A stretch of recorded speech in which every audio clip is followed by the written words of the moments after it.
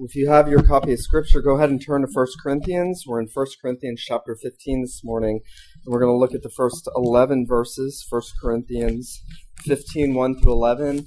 I kind of feel like we've made it. We're at the resurrection. We've dealt with all kinds of problems in the church in Corinth. We've dealt with issues of marital infidelity, sexual immorality, idolatry. We've dealt with problems of one Christian thinking they can do things to spite another Christian or in the face of another Christian to provoke other Christians. We've seen Christians taking Christians to court. We've seen all kinds of issues. In this church. And there's a sense where on the tail end of the abuse of spiritual gifts, I felt a sort of sigh of relief that we've made it to the resurrection. And yet, this is the problem of problems in Corinth, as we'll see over the next couple of weeks together. Paul has sort of saved the best problem till last. He's sort of saved the biggest problem till last. And so you're going to see how the gospel comes in from the very beginning of this book. It was the gospel that was the solution. Paul called them saints. He said, have you forgotten what's happened to you in Christ? And we're going to see over the next couple of weeks, especially how the gospel really comes to bear to deal with the biggest problem in Corinth and the biggest problems in our hearts and lives, and to continue working out in us what God has planned for us. And so we're going to look this morning just at the first 11 verses of this chapter, 1 Corinthians 15, 1 through 11. I know that you're sighing a sigh of relief that I'm not taking 58 verses this morning. Interestingly, 57 verses of exposition, one of application. Think about that. 57 verses of exposition about what God has done in Christ and the theology of it, and then one verse of application at the end. Interesting. 1 Corinthians 15, 1 through 11, and before we do read, let's pray, and let's ask God to really cause the power of the gospel to be manifested this morning in the preaching and hearing of His word. Let's pray. Our God, our Father who art in heaven, we do lift up our voices to you as your people, this small congregation gathered together to worship you. And Lord, we pray that we might know the power of the gospel. We pray, Lord, that you would remember us. Not unto us, O Lord, not unto us, but to your name be glory. We pray that you, for your name's sake, would restore our souls, that you would cause the power of Christ crucified and risen to be felt in the inner depths of the minds and the hearts of each and every person in this room. We pray, our God, for a saving work of your Spirit to be present this morning, that not one soul would be left untouched, and that, oh God, this would not just be temporary illumination, but that there would be eternal fruit from what is proclaimed and heard and cherished and understood and believed and embraced. We pray, oh God, that you would bless both the preaching and the hearing of your word, and that all of us together would be sanctified in Christ. Father, we pray these things in Jesus' name. Amen. 1 Corinthians 15, beginning in verse 1. Now I would remind you, brothers, of the gospel I preached to you, which you received and in which you stand, by which you are being saved if you hold fast to the word I preached to you, unless you believed in vain. For I delivered to you as of first importance what I also received, that Christ died for our sins in accordance with the Scriptures, that he was buried. He was raised on the third day in accordance with the Scriptures, that he appeared to Cephas, that is Simon Peter, then to the 12. Then he appeared to more than 500 brothers at one time, most of whom are still alive, though some have fallen asleep. Then he appeared to James, then to all the apostles. Last of all, as to one untimely born, he appeared also to me. For I am the least of the apostles, unworthy to be called an apostle, because I persecuted the church of God. But by the grace of God I am what I am, and his grace toward me was not in vain. On the contrary, I worked harder than any of them, though it was not I, but the grace of God that was with me. Whether then it was I or they, so we preach, and so you believe. The grass withers, the flower fades, but the word of our God endures forever. Well, as we have looked at over the last many months together, all of the theology that Paul has worked in this great book and all of the issues he has addressed in a church that he had planted. Acts chapter 18, he had come to Corinth. He had planted the seed of the gospel. He had preached for the first time that good news that they had never heard in a world under the darkness of false religion, in a world under the darkness of paganism and idolatry, under a world without hope, as the Bible will say, a culture without any hope, cut off from the life of God, a people who were perishing and running straight away into eternal destruction. And God had sent the Apostle Paul to this congregation, and he had proclaimed Jesus Christ crucified and risen, and they had received the testimony.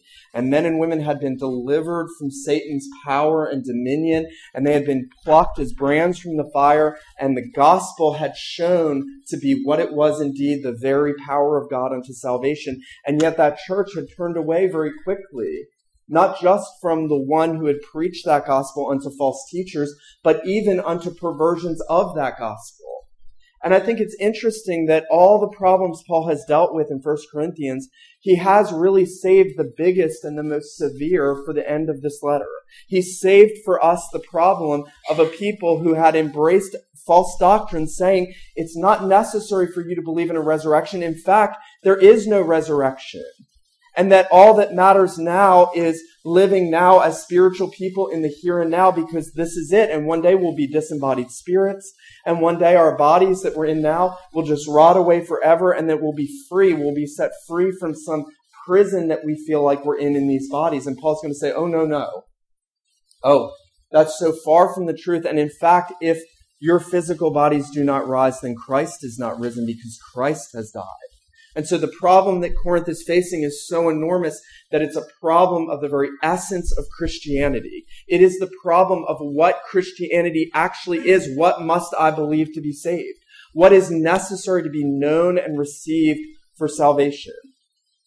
Far bigger than what was happening in marital relationships, far bigger than what was happening in the inner personal relationships in Corinth, the suing and all of the selfishness and the pride and the asserting of knowledge and the asserting of freedom, was that the Corinthian church was now in danger, as the churches in Galatia were, of turning to a false gospel. I think that's important for us, because we live in a day when people will tell us, who are you to say somebody else isn't going to be saved? We are those who sit at the feet of Jesus and listen to what God has said the message of Christianity is. You know, it's sad. I don't say this to shame him, but it is sad that this past week, the Billy Graham Evangelical Association took Mormonism off its list of cults. That's what happens when you put politics in front of the truth of the gospel. That's what happens. The Apostle Paul would never have done that. In fact, the Apostle Paul is going to say in this chapter, if you do not believe in the divine Christ who suffered, very God of very God, who suffered for our sins in our place, substitutionary atonement, burial, death, resurrection on the third day, proving that he is the divinely exalted, ever reigning, ever powerful Son of God, equal with his Father in every way, that you will not be saved. You will not be saved if you don't believe that. It doesn't matter if you believe in a Christ who you believe died and was buried and raised. That is not the Christ of Scripture. And so Paul is going to say to the Corinthians that not only does it matter, it is foundational to Christianity. You know, it's shocking to me that in the 21st century, we have so many Christians that are confused about the very elemental nature of Christianity. That in the 21st century, we have people who are confused about what the foundational truths necessary to believe, to be known and believed for salvation actually are. We've had all this time. You know, man boasts about increase of knowledge. Man boasts about how much he learns, how much he knows. If we can just amass more knowledge, if we can know more, if we can study the universe, if we can study the expanse reaches of the universe, if we can accumulate all this knowledge. And Paul's going to say in this chapter, you know what?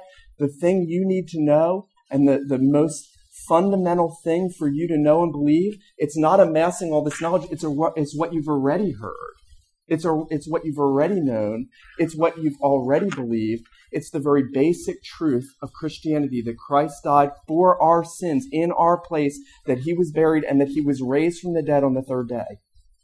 And that continues to work in the life of Christians. And Paul's going to say it works. The whole chapter, He's going to be Paul saying it works. Notice what he says there at the end of verse 2. He says, unless you believed in vain. I'll give you a little preemptive heads up here. The rest of the chapter is going to be Paul saying, if the dead don't rise, Christ doesn't rise. If Christ doesn't rise, your faith is vain. Our preaching is vain. You're still in your sins. Nothing matters. We're most miserable. We are a stupid and foolish people if Jesus is not risen, for believing what we believe and affirming what we affirm. This morning, let's notice in the first place that as Paul enters in on this chapter, he's going to tell the Corinthians something about the nature of the gospel. Notice in verse 1, he says, now I would remind you, brothers, of the gospel I preached to you, which you received, in which you stand, by which you are saved, if you hold fast to the word I preached to you, unless you believed in vain. Now, the very first thing that Paul is going to say to the Corinthians is you already know the remedy. You already know the solution. It's actually quite interesting that what Paul's not going to do, he's not going to bring forth anything new. Paul's not going to bring forth anything they haven't heard. And I think that's helpful because oftentimes the greatest solution to our biggest needs is something we already know. And yet we forget. It's what we already know, what we've already received, what we've already believed, and yet we've forgotten. And you know how I know this? Because every time we sin, we are saying, I forget what Jesus did for me. Every time we dismiss false teaching, we're saying, I forget what I've received and believed and known. Every time that we approve sin in others or dismiss things that fly square in the face of God's word, we are saying, I forget what Jesus did at the cross.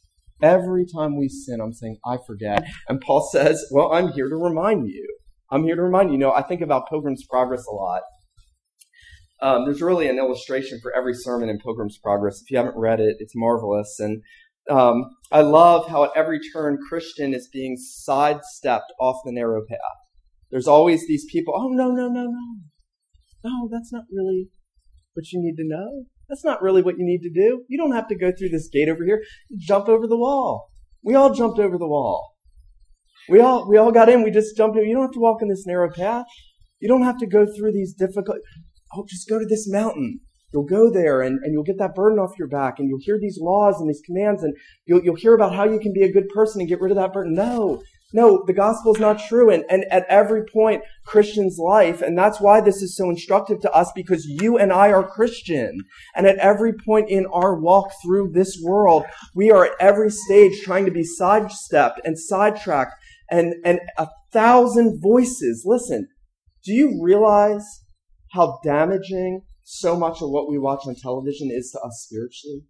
Not because of morally gross and wicked things that we see, philosophies, things that go against the scripture. And Paul says, listen, brothers, I'm reminding you of what you already know, what I preached to you. The very first thing you ever heard from me is you can have your sins forgiven through a crucified Savior. That's the first thing you ever heard from me. That's what you believed. That's how you were redeemed. It wasn't self-help or power of positive thinking. Let me say this. The power of positive thinking will never break the power of sin. The power of positive thinking will never break the power of sin. Do you see the counterfeiting nature of people who say, we just need to think positive? Paul says, I want you to know the gospel. Gospel means good news. It's a message. Notice that Paul doesn't say, I want you to remember all the ethical teaching of Jesus first and foremost. I want to read to you this. This is amazing. Martin Lloyd-Jones says, the apostle does something wonderful. It's generally amazing to the modern man, amazing to many modern Christians. You notice what he tells us about this Christ, the Messiah. You notice the facts that he selects. He doesn't tell us about his teaching. This is the message I deliver to you of first importance, that Christ died for our sins, according to the Scriptures, that he was buried, that he rose again the third day, according to the Scriptures. Doesn't this fill you with amazement? Why doesn't he tell them about the teaching of the Lord in the Gospels? He doesn't do that. You see, this is the essential Christian message. The apostle says the person, his death. The first thing that he preached to them was not the teaching of the Sermon on the Mount. Why? Because the Sermon on the Mount never saved anybody. And never will. If you really want to know your size spiritually, Read the Sermon on the Mount. Lloyd Jones says, I don't mean read it casually as in an armchair. I mean read it as you ought to read it. You'll soon be lying on your face in the dust, licking the dust of the floor. Now, if you're a Christian, you know that. You know that when you read the ethical teaching of Jesus, it leaves you feeling condemned often because we're not good people by nature. The natural man is completely unlike God, and even redeemed people fail in so many ways. And so it's the gospel, it's the message, it's the news. Remember, me telling you what to do is good advice. Me telling you what Jesus has done is good news. And so Paul's saying, I came to you with news. I came to you with good news. I came to you with the best news. I came to you with the news about how your sins were placed on the Savior at Calvary, how he died for your sins, how he was buried, how he was raised for your sins.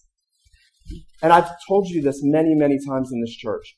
This is not intro to Christianity stuff. This is Christianity. This is not beginning of the Christian life entry point stuff. This is all of the Christian life stuff. The death, burial, resurrection of Jesus never stops working. It never stops working for you and on you. And so Paul reminds them. He says it's a message that you've received. It's a message that you've heard. It's a message that you are called now to hold fast to. Notice in verse 2, he says, if you hold fast to the word I preach to you, unless you believe in vain. This year, I have watched one of my friends in the PCA go to Rome. I've watched two friends in Reformed denominations leave their wives and walk away from the faith. Pastors, all who had as much knowledge as your pastor, all who had faithful ministries, some of whom wrote books and were very well known and well thought of. They didn't hold fast. They walked away.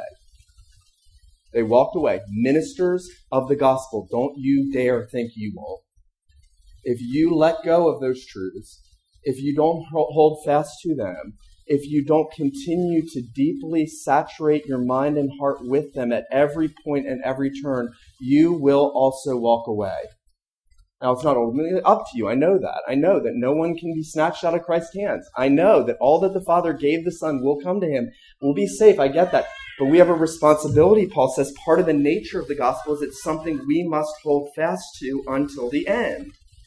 Now, it's interesting in verses 3 and following because most people are going to rush to talk about the historical verification, and they're going to kind of do the leaky bucket.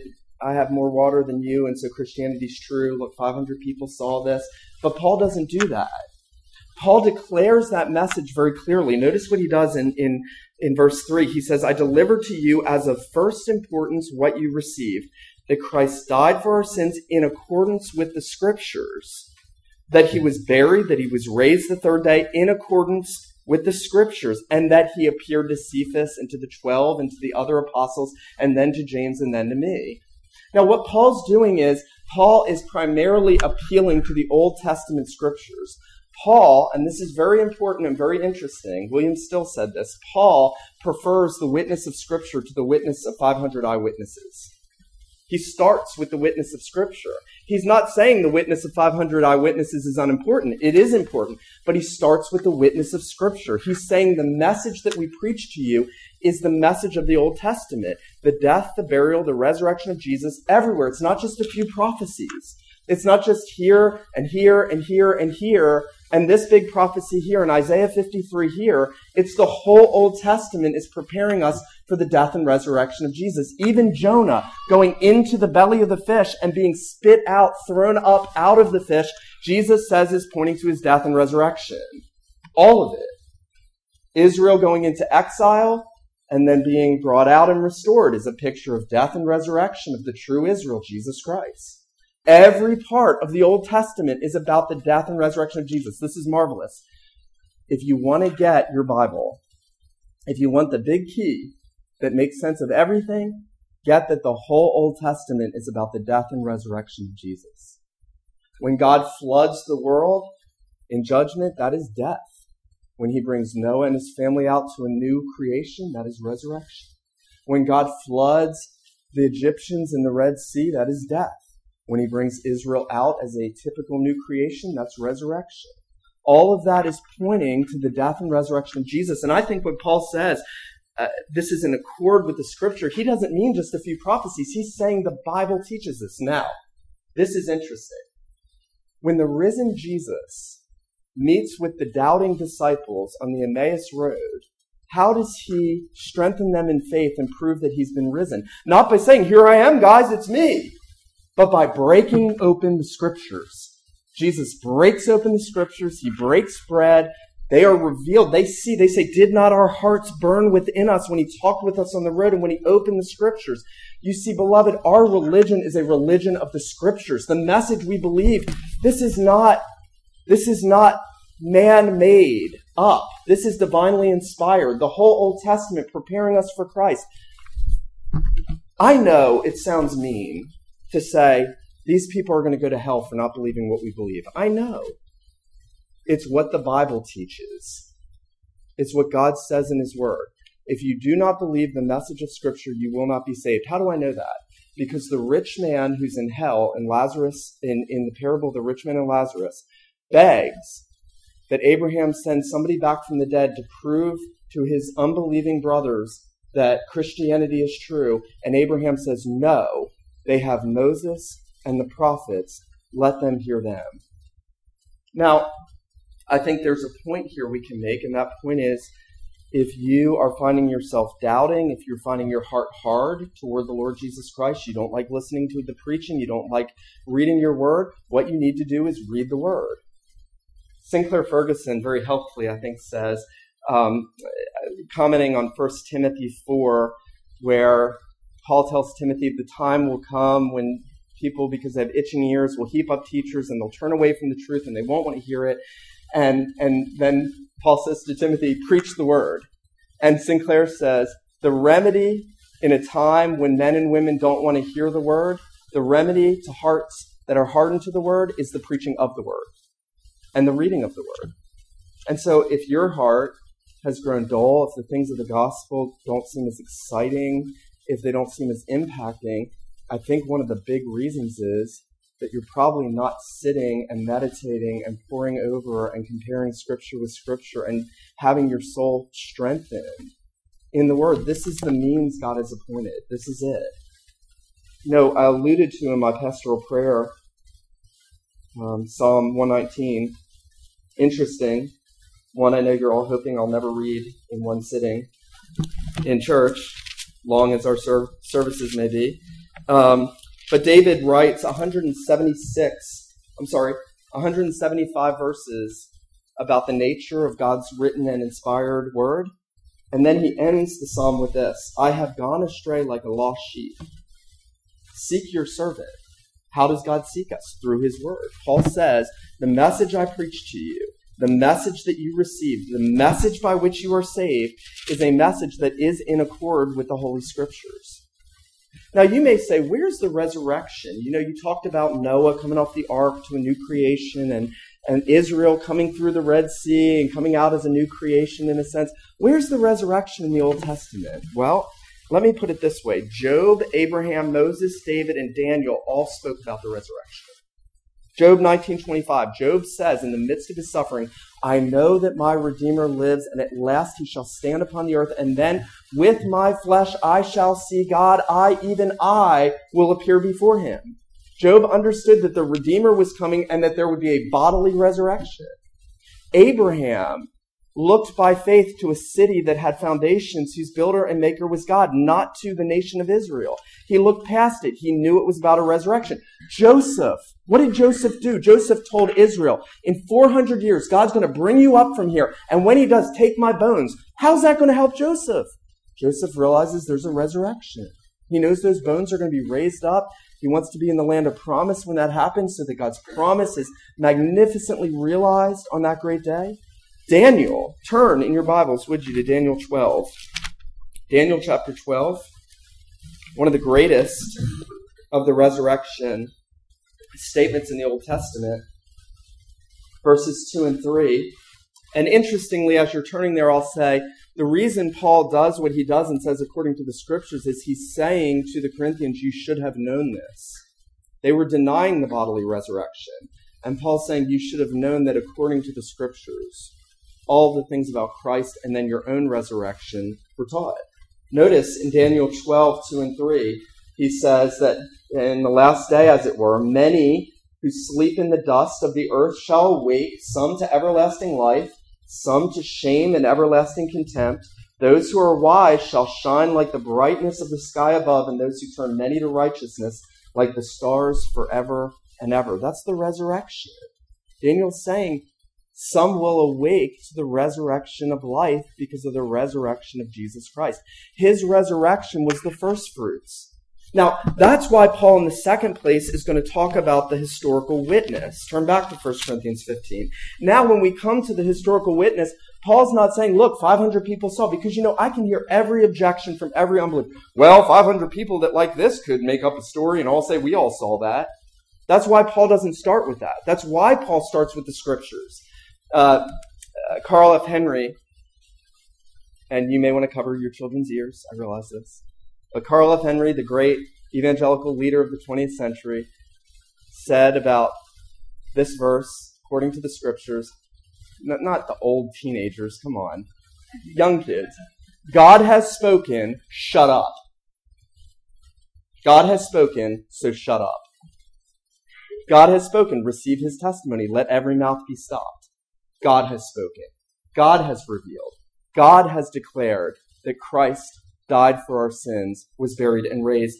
And notice, as Paul goes on now and he develops it, he speaks about those resurrection appearances. It was important that if Christ was risen, then others would have experienced that, would have seen that. And so he goes through, if you were to take all the gospel accounts, if you were to take all of the end of the Gospels and you were to put them all together and say, okay, here he appears to this one, and then 8 days later to these people, and then he comes to the disciples in a locked room, and he shows up, and Thomas is there, and he shows Thomas his hands in his side, and Thomas believes, and then he shows himself to a big group, and we're told many were there, and some doubted, and others believed, and Paul is going to tell us, listen, here's how often the resurrection of Jesus was verified.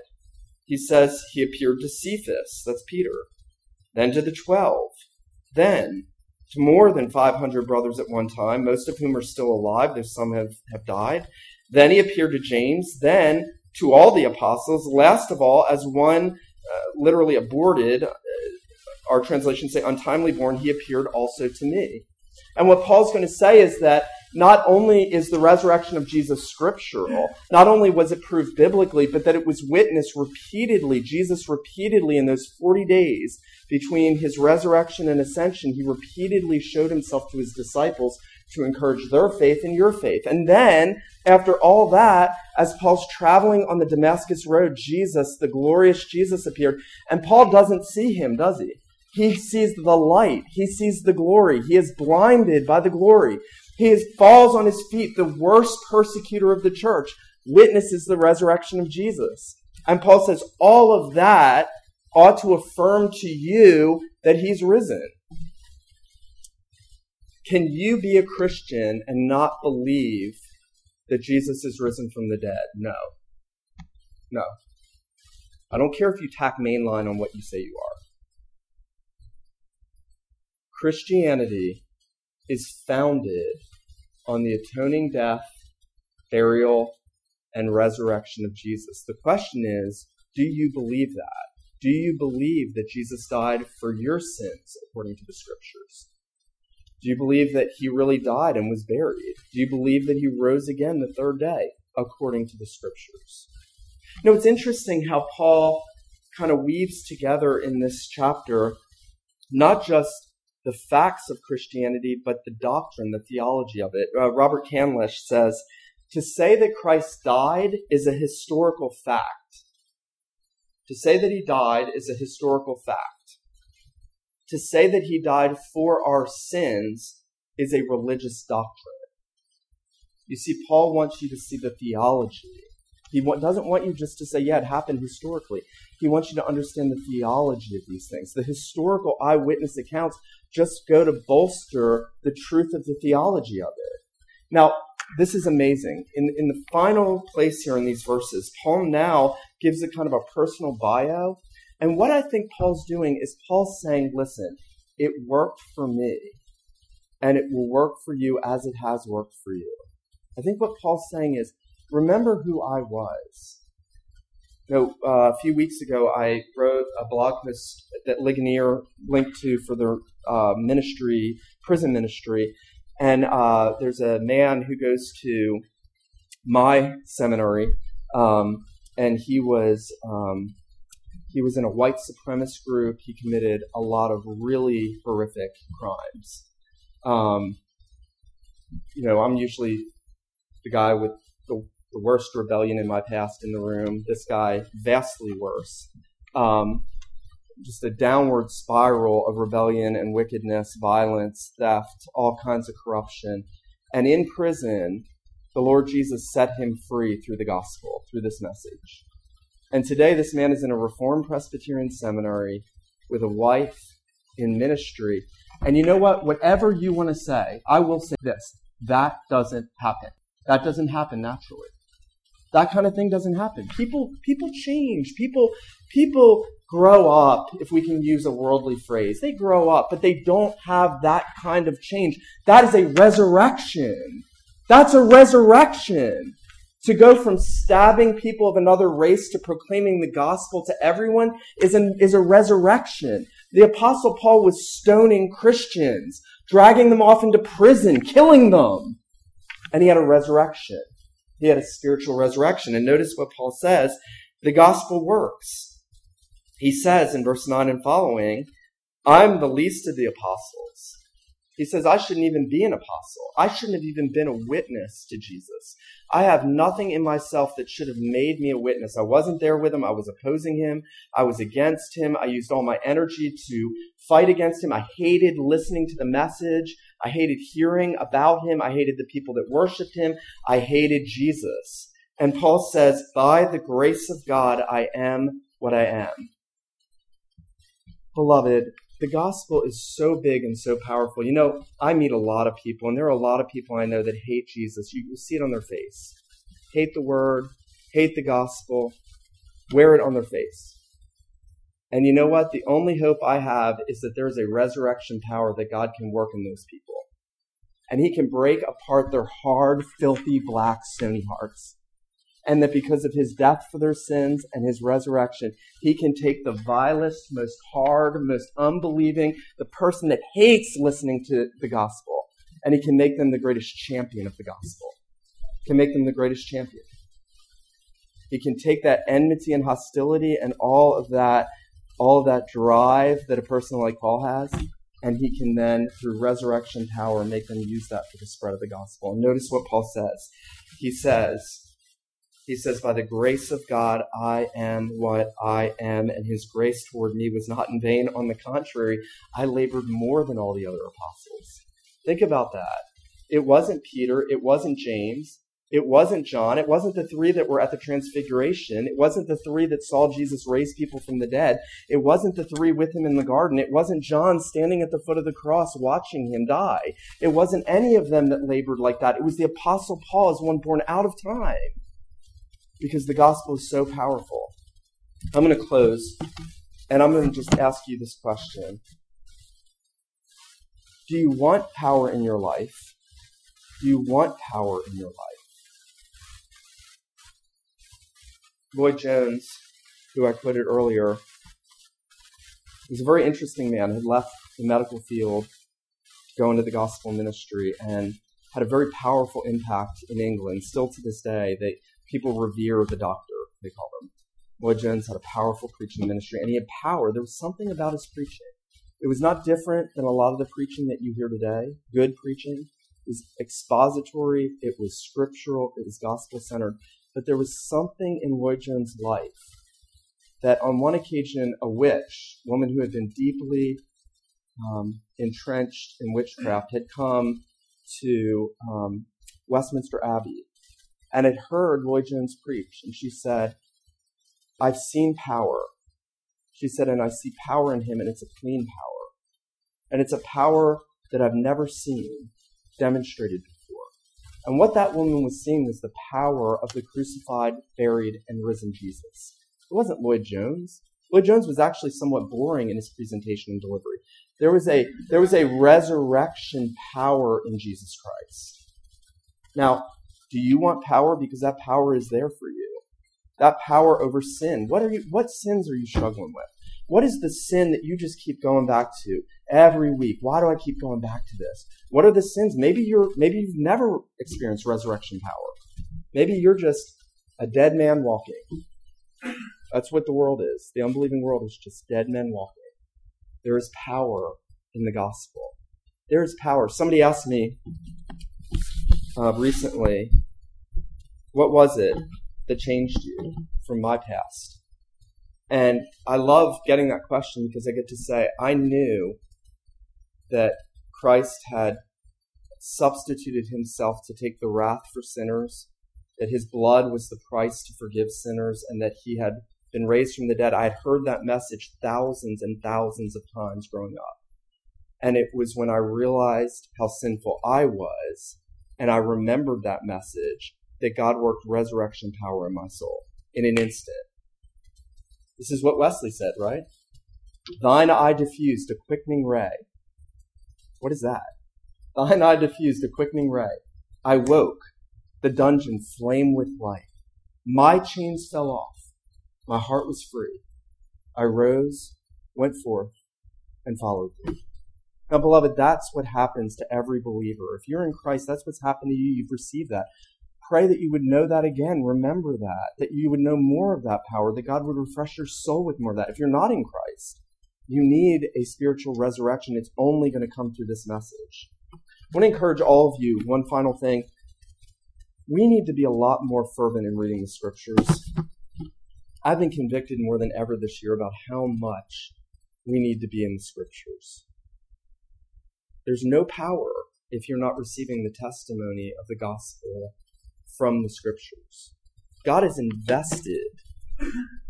I don't understand how it all works. I just know that he is the infinite God and he does this, but he has invested all the power that you need into what is written in here. And that as we read and study and meditate and believe, we're transformed and changed, and we realize that we too have a resurrection coming, and that we hope in that resurrection. Let him who has ears to hear, let him hear this morning what the Spirit says to the church. Let's pray. Father, we do lack power. Lord, we ask that you would make us to know the power of the gospel, of the death of our Savior, of his burial, of his resurrection. You would make us to be people who have that resurrection power demonstrated in our lives, and who with Paul say, by the grace of God I am what I am, and yet that grace was such that I labor more abundantly than all. We pray, O God, that you would increase our faith. We pray that you would show us our sin and our need for the substitutionary sacrifice of Jesus Christ. We pray that you would give us a confident faith that he is risen. He is risen for us, that our life is hidden in him, that we are risen with him. Father, make us to love the gospel and to believe it and to hold fast to it, we pray. In Jesus' name, amen.